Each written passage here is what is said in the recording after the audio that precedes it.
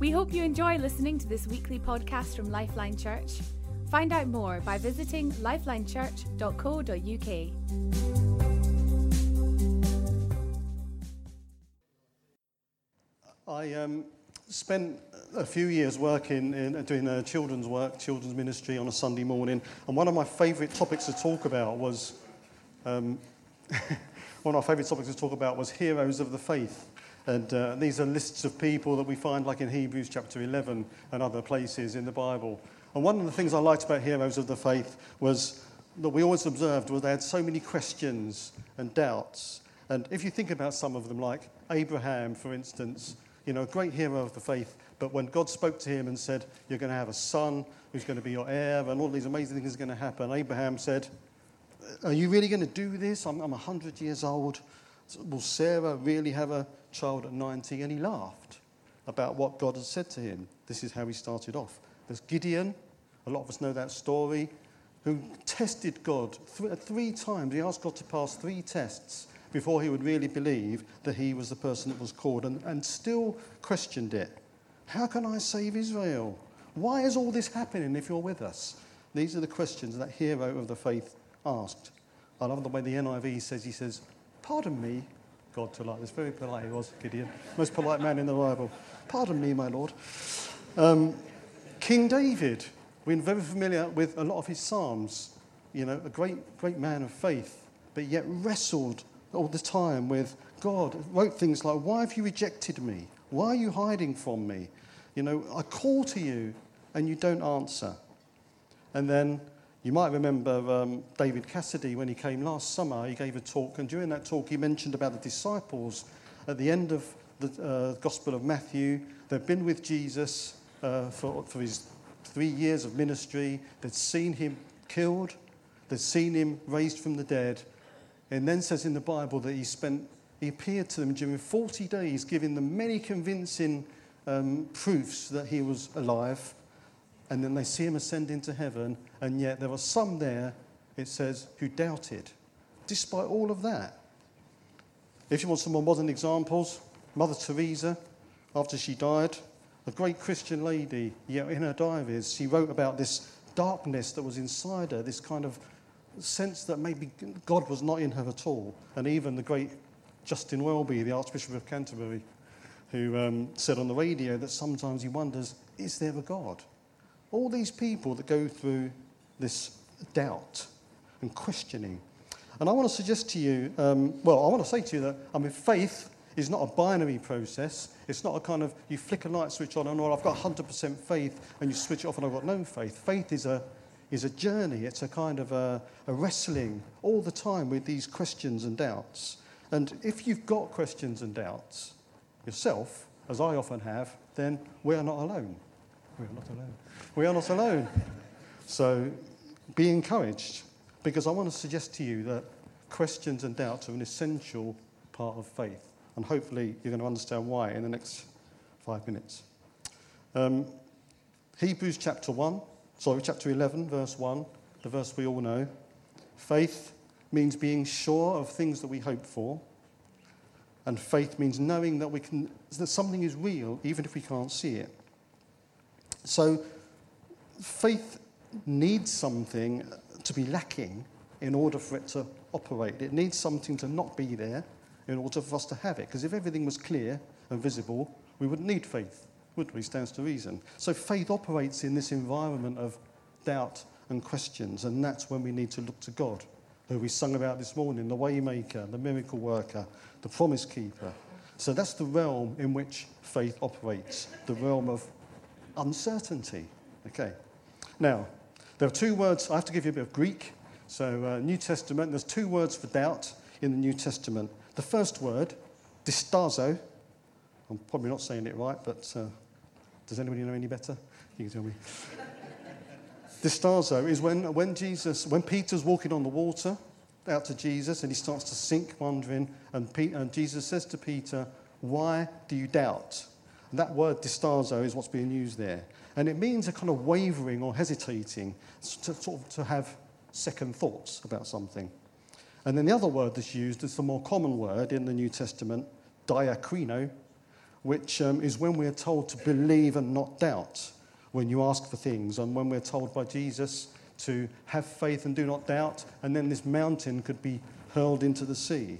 And that doubt is really where a real decision, a judgment has been made to say, against something, sort of discriminate against something and step away from it and withdraw from something. Now, I'm sure, just to illustrate this point, if you've ever been to a theme park or something like that, you've been in the situation that I've been in, where you're sitting on maybe a roller coaster or a ride that is very spinny or goes very fast, and you sit there as it pulls off and starts to go down the first fast dip, thinking, should I have got on this ride? Or maybe you think to yourself, should I have just had my lunch before I got on this ride? Which I've certainly been in that position. Now, we had when our oldest son Tom was 11. We think Jacob came as well. We were going to Thorpe Park, to the theme park in Thorpe Park, and all they wanted to go on was this ride called Stealth, which is it's marketed as the fastest roller coaster in the UK, with the acceleration of 2 Formula 1 cars, 0 to 80 miles an hour in under 2 seconds. And they were very excited to go to this ride. All we heard about was Stealth. When we get there, we're going to go on Stealth. And so we got to Thorpe Park, and we went in through the gates. We looked on the map. We found where Stealth was, and we went straight there.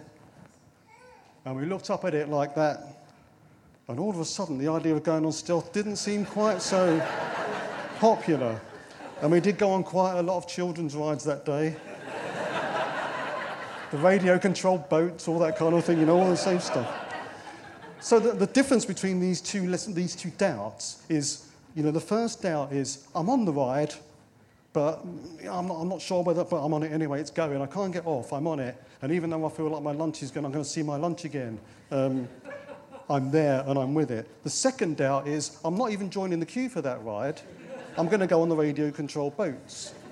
Now, when we're told not to doubt, what we're being told is, the second one, right? We're being told, don't make a judgment about something and decide not to do it because of your doubt. Don't bring your doubt to life. And I would suggest to you that when it says in the Bible that faith without action is dead, that doubt without action is also dead, except we want doubt to be dead. As soon as we allow our doubt to come to life by taking action, then we're doing something that is not really healthy for us to do. So, I've got another example for you. What do we do about it? How do we stop our doubts and questions and things coming to life? Well, I like to swim, not a lot, but I go to the swimming pool. And when I go to the swimming pool, or when you go to the swimming pool, I don't suppose that you stand at the side of the pool and make swimming motions like this. Or we go to France quite a lot, and then the French people love to talk and debate about life and politics and everything. And very often you might see 2 French people standing in the pool at one end of it, talking about whatever they're talking about. And you can do like 20 lengths or something, and they'll still be standing there talking and debating. And what's the point in standing there just getting cold? So the idea of the swimming pool, where you get the benefits, is actually swimming. Right? If you go for health reasons, you actually need to swim. And I would say that faith is a bit like swimming, a bit like Dory taught us, if you're familiar with the film, in the, Finding Nemo. Just keep swimming, she said, Swimming, faith is like swimming, and our questions and doubts are like the water, that we need some resistance. Faith needs something to kind of push against to make it strong, okay? And so when we allow our questions and our doubts to kind of come to the surface, we talk about them, we share them with people, we allow the body to kind of help us with them. And what we're really doing is swimming through them, and we're keeping them dead, and we're not bringing them to life. Hilton last week was talking about the parable of the talents, where the wicked lazy servant buried his talent in the ground because he didn't see eye to eye with his master. And if we allow our doubts to stop us acting in faith, if we allow our questions to stop us acting in faith, what we're doing like that, we're burying our talent, we're burying our faith. Hilton said that faith was one of those things. So we need to allow our faith to be dug up, and we need to enable our questions and doubts just to see the light of day, and then we can make sure they're dead by exercising faith over them. So, my summary is this, that we need to learn to overcome doubts and questions. What we don't do is give them life by deciding, I'm not going to do that. But we don't suppress them and hide them or ignore them either, but we let them come to the surface. We share them with one another. We help one another and we swim together through them. And then we learn more and more that we can trust the God who is our way maker and miracle worker. Thank you very much. Hello, everyone. I'm just going to share what God has been speaking to me over the past weeks. I've just been reading John. So I just want to share from John 15, verse 4 to 5. It says, "Remain in me as I also remain in you. No branch can bear fruit by itself. It must remain in the vine. Neither can you bear much fruit unless you remain in me. I am the vine, you are the branches. If you remain in me and I in you, you bear much fruit. Apart from me, you can do nothing." As I was just reading this verse this whole week, and God has just been speaking to me about remaining in Christ, like submitting everything to Him, surrendering everything to Him, our lives and everything. And by surrendering every area of our lives to Him, we're actually giving Him room to use us and also help us to bear fruits. So by submitting everything to Him, we're actually taking on the DNA of Jesus Christ. And we are letting Jesus Christ to just flow through us. And we will thereby be able to produce fruits. These are like fruits including genuine love, including accepting each other, including even discipling new believers, and also sharing the gospel. So I just want to encourage every one of us to just submit our whole lives to Jesus, every area of our life to Jesus. I was just thinking about, I think there's Jess. She actually came last week on Sunday here and gave a testimony about praying for someone who had pain in her ear. That shows that she actually heard from Jesus. That is part of bearing fruits, not because of her own efforts, but because she has got that relationship with Jesus. So she is able to hear from Him. And also, Tanya, I think Jamie spoke about Tanya, praying for someone in the pub. And that is also part of bearing fruits. And it's also like hearing Jesus, and then you get to bear fruits. I thought about Jess and Tanya just taking that step of praying for someone. It also it made them vulnerable as well, and they were willing to embrace that because they knew that Jesus was with them. I thought of Acts 5. It just talks about when the apostles, they were arrested by the high priest, and after they were arrested, the angel of the Lord just came and it released them from prison. And after that, they went and started to preach the gospel. They just preached the gospel, and they were arrested again. And after that, they were flogged. They were flogged and actually released. But they rejoiced that they were able to suffer for Jesus. So I want to encourage, like everyone here, that whenever we step out with Jesus, we have to know that He is our protector. He is with us in everything that we are going to do. We have to go with Him, not just doing things on our own. And also, nowadays there's a different types of persecution compared to the time of Peter, John, and others. Those days they were beaten and everything, but nowadays, when you are bearing fruits and Jesus is sort of making you impact everywhere that you are, like at work, if you're at school, people will do like different kinds of things. People will accuse you. People will start to isolate themselves from you. That is also evidence that Jesus is actually living in you. Because what did Jesus do? When Jesus used to impact every area of his life, everyone who was around him, he used to impact everyone. And I remember there was a time that when I was born again, I started to just read the Bible and just praying. And there was this guy who used to live in our neighborhood. He was into drugs and all different kind of things. And I remember just hearing from God, and God was just saying, go and just share the word with that person. So I went and I shared the word, and I started to get to know him.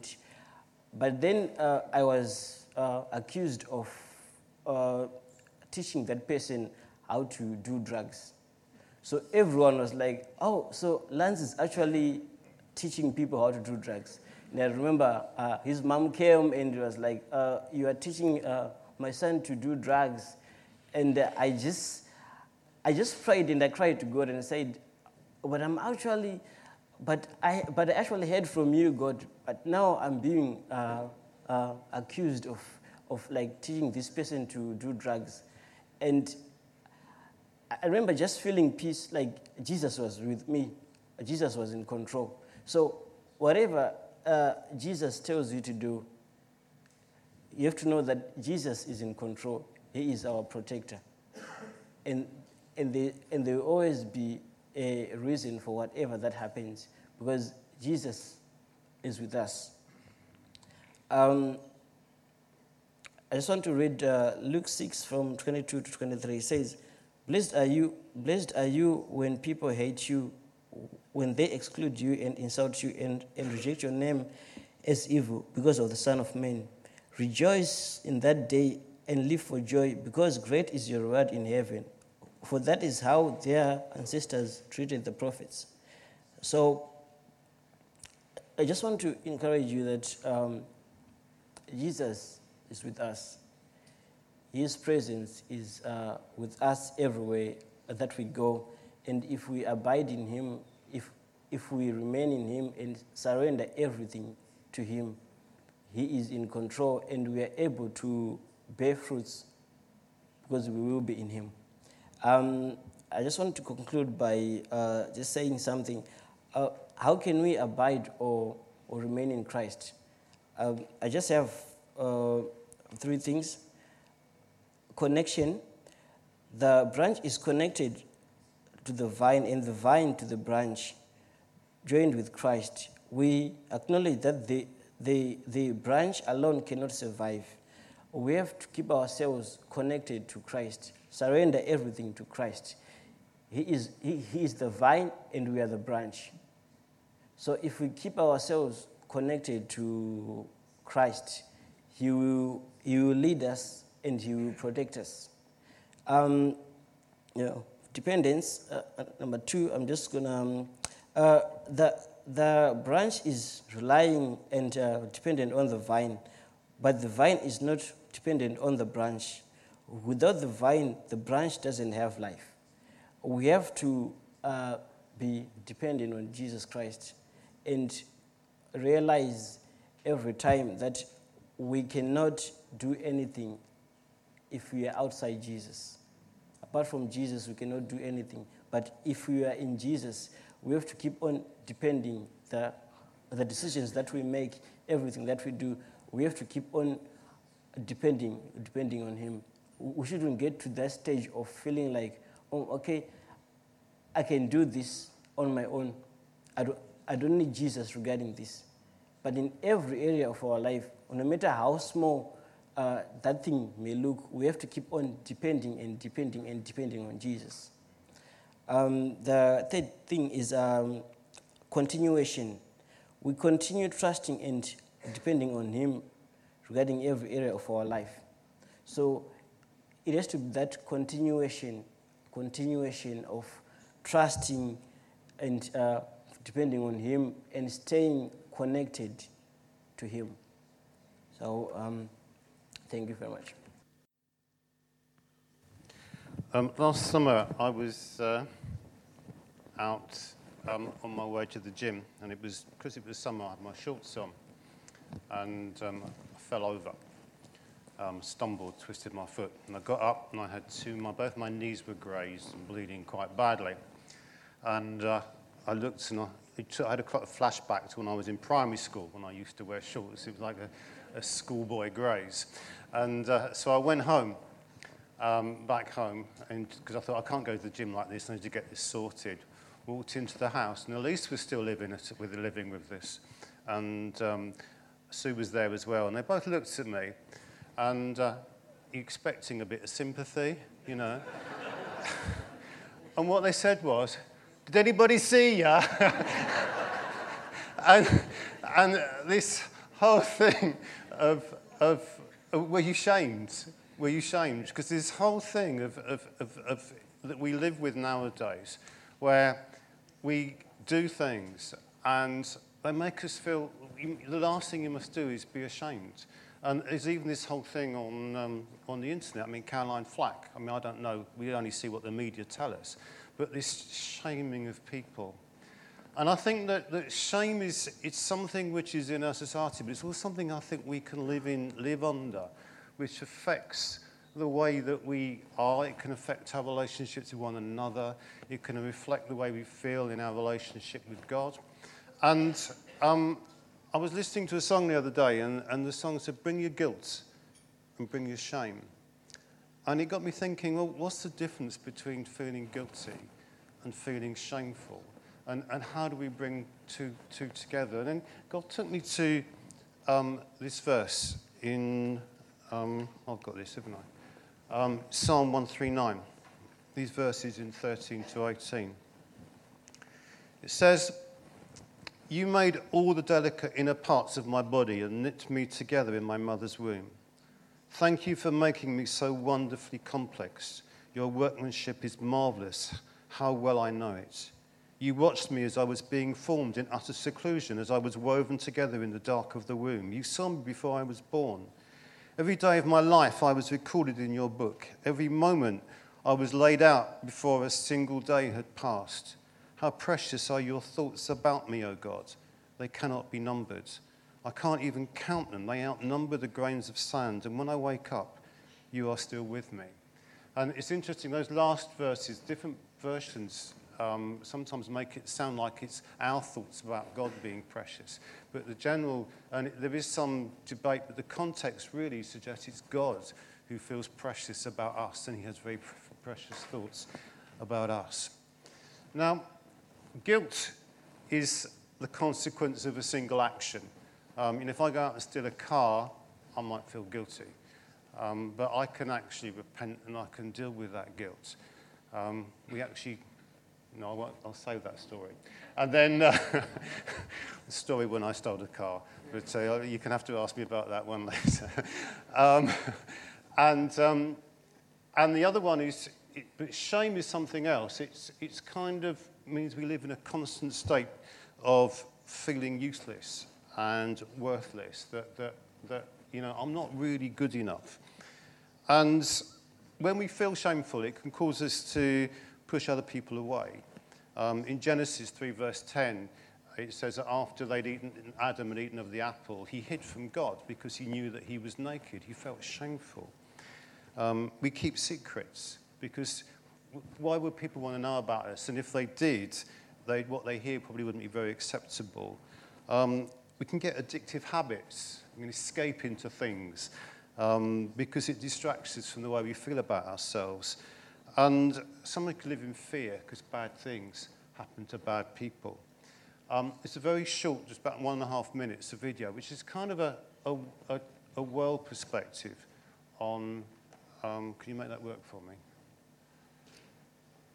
One of the great problems in the world is also one of the most invisible, because by its nature it asks to be hidden and saps our ability to spot its symptoms. But, to generalize grossly, few things so undermine human well-being as the sickness of shame.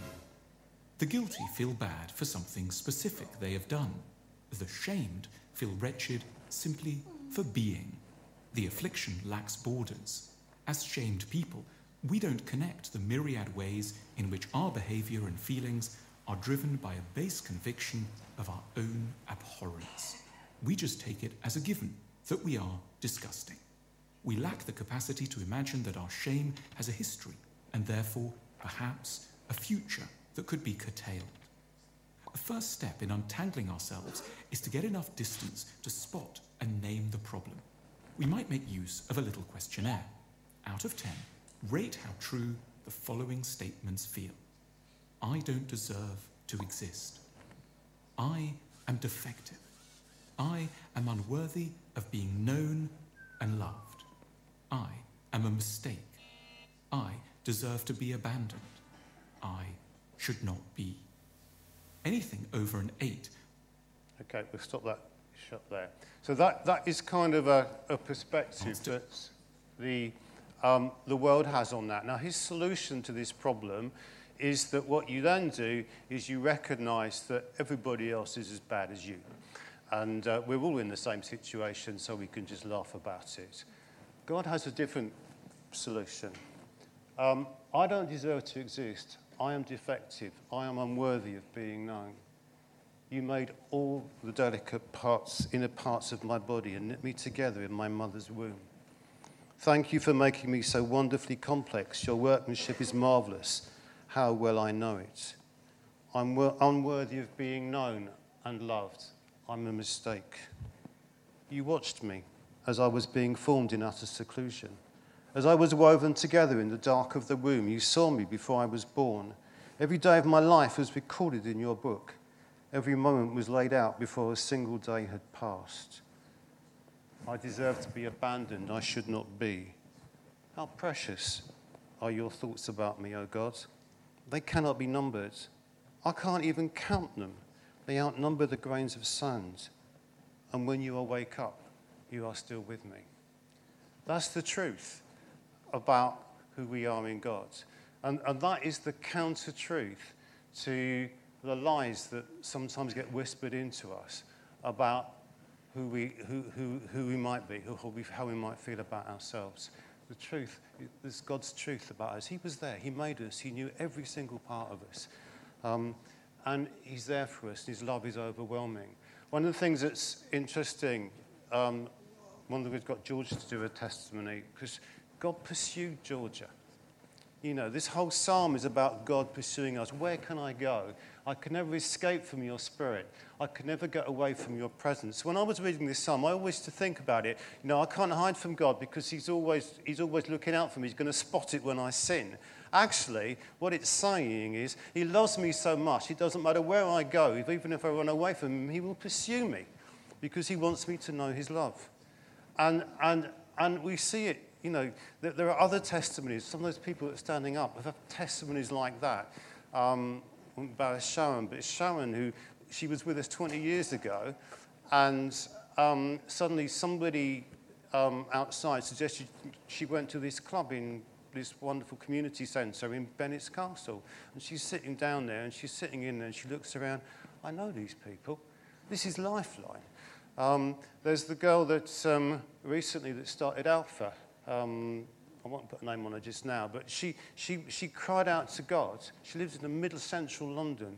God, you know, I'm looking for you again. Middle of central London. On the same day, she bumps into Rhodey Ackerman. And then finds us up and says, can she do Alpha? God pursues us.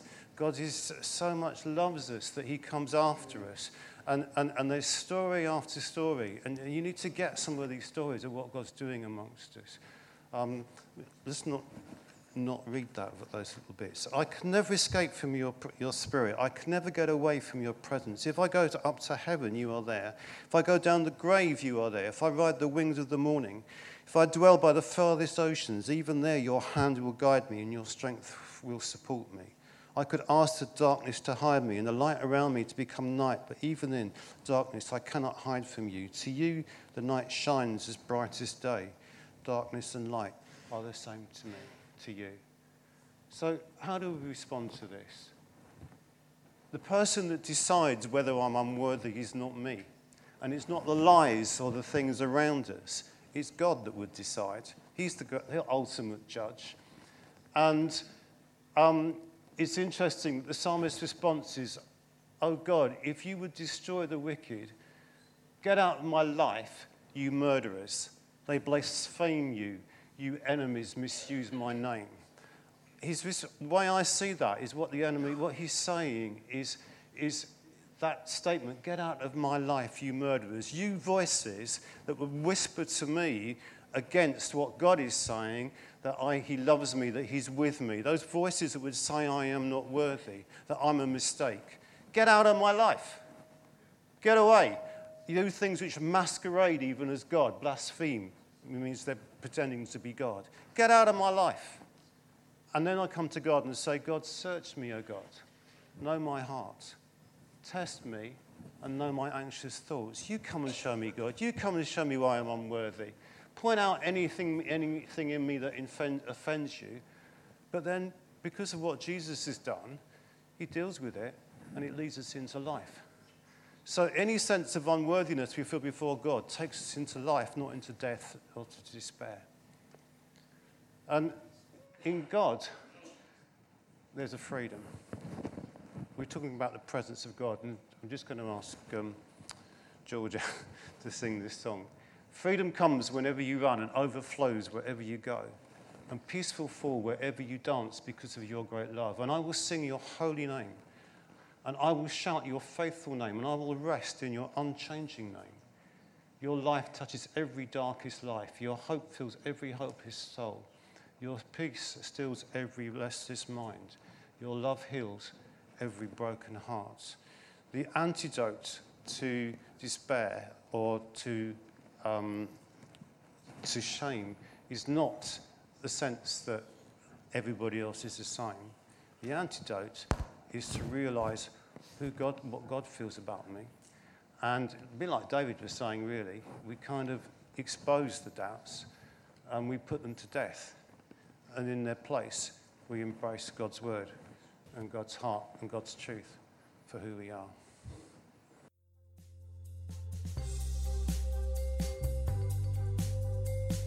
Thank you for listening to this podcast by Lifeline Church. We hope this message has been an encouragement to you. We are a relational church with a passion to demonstrate God's love to one another and our surrounding community in real and practical ways.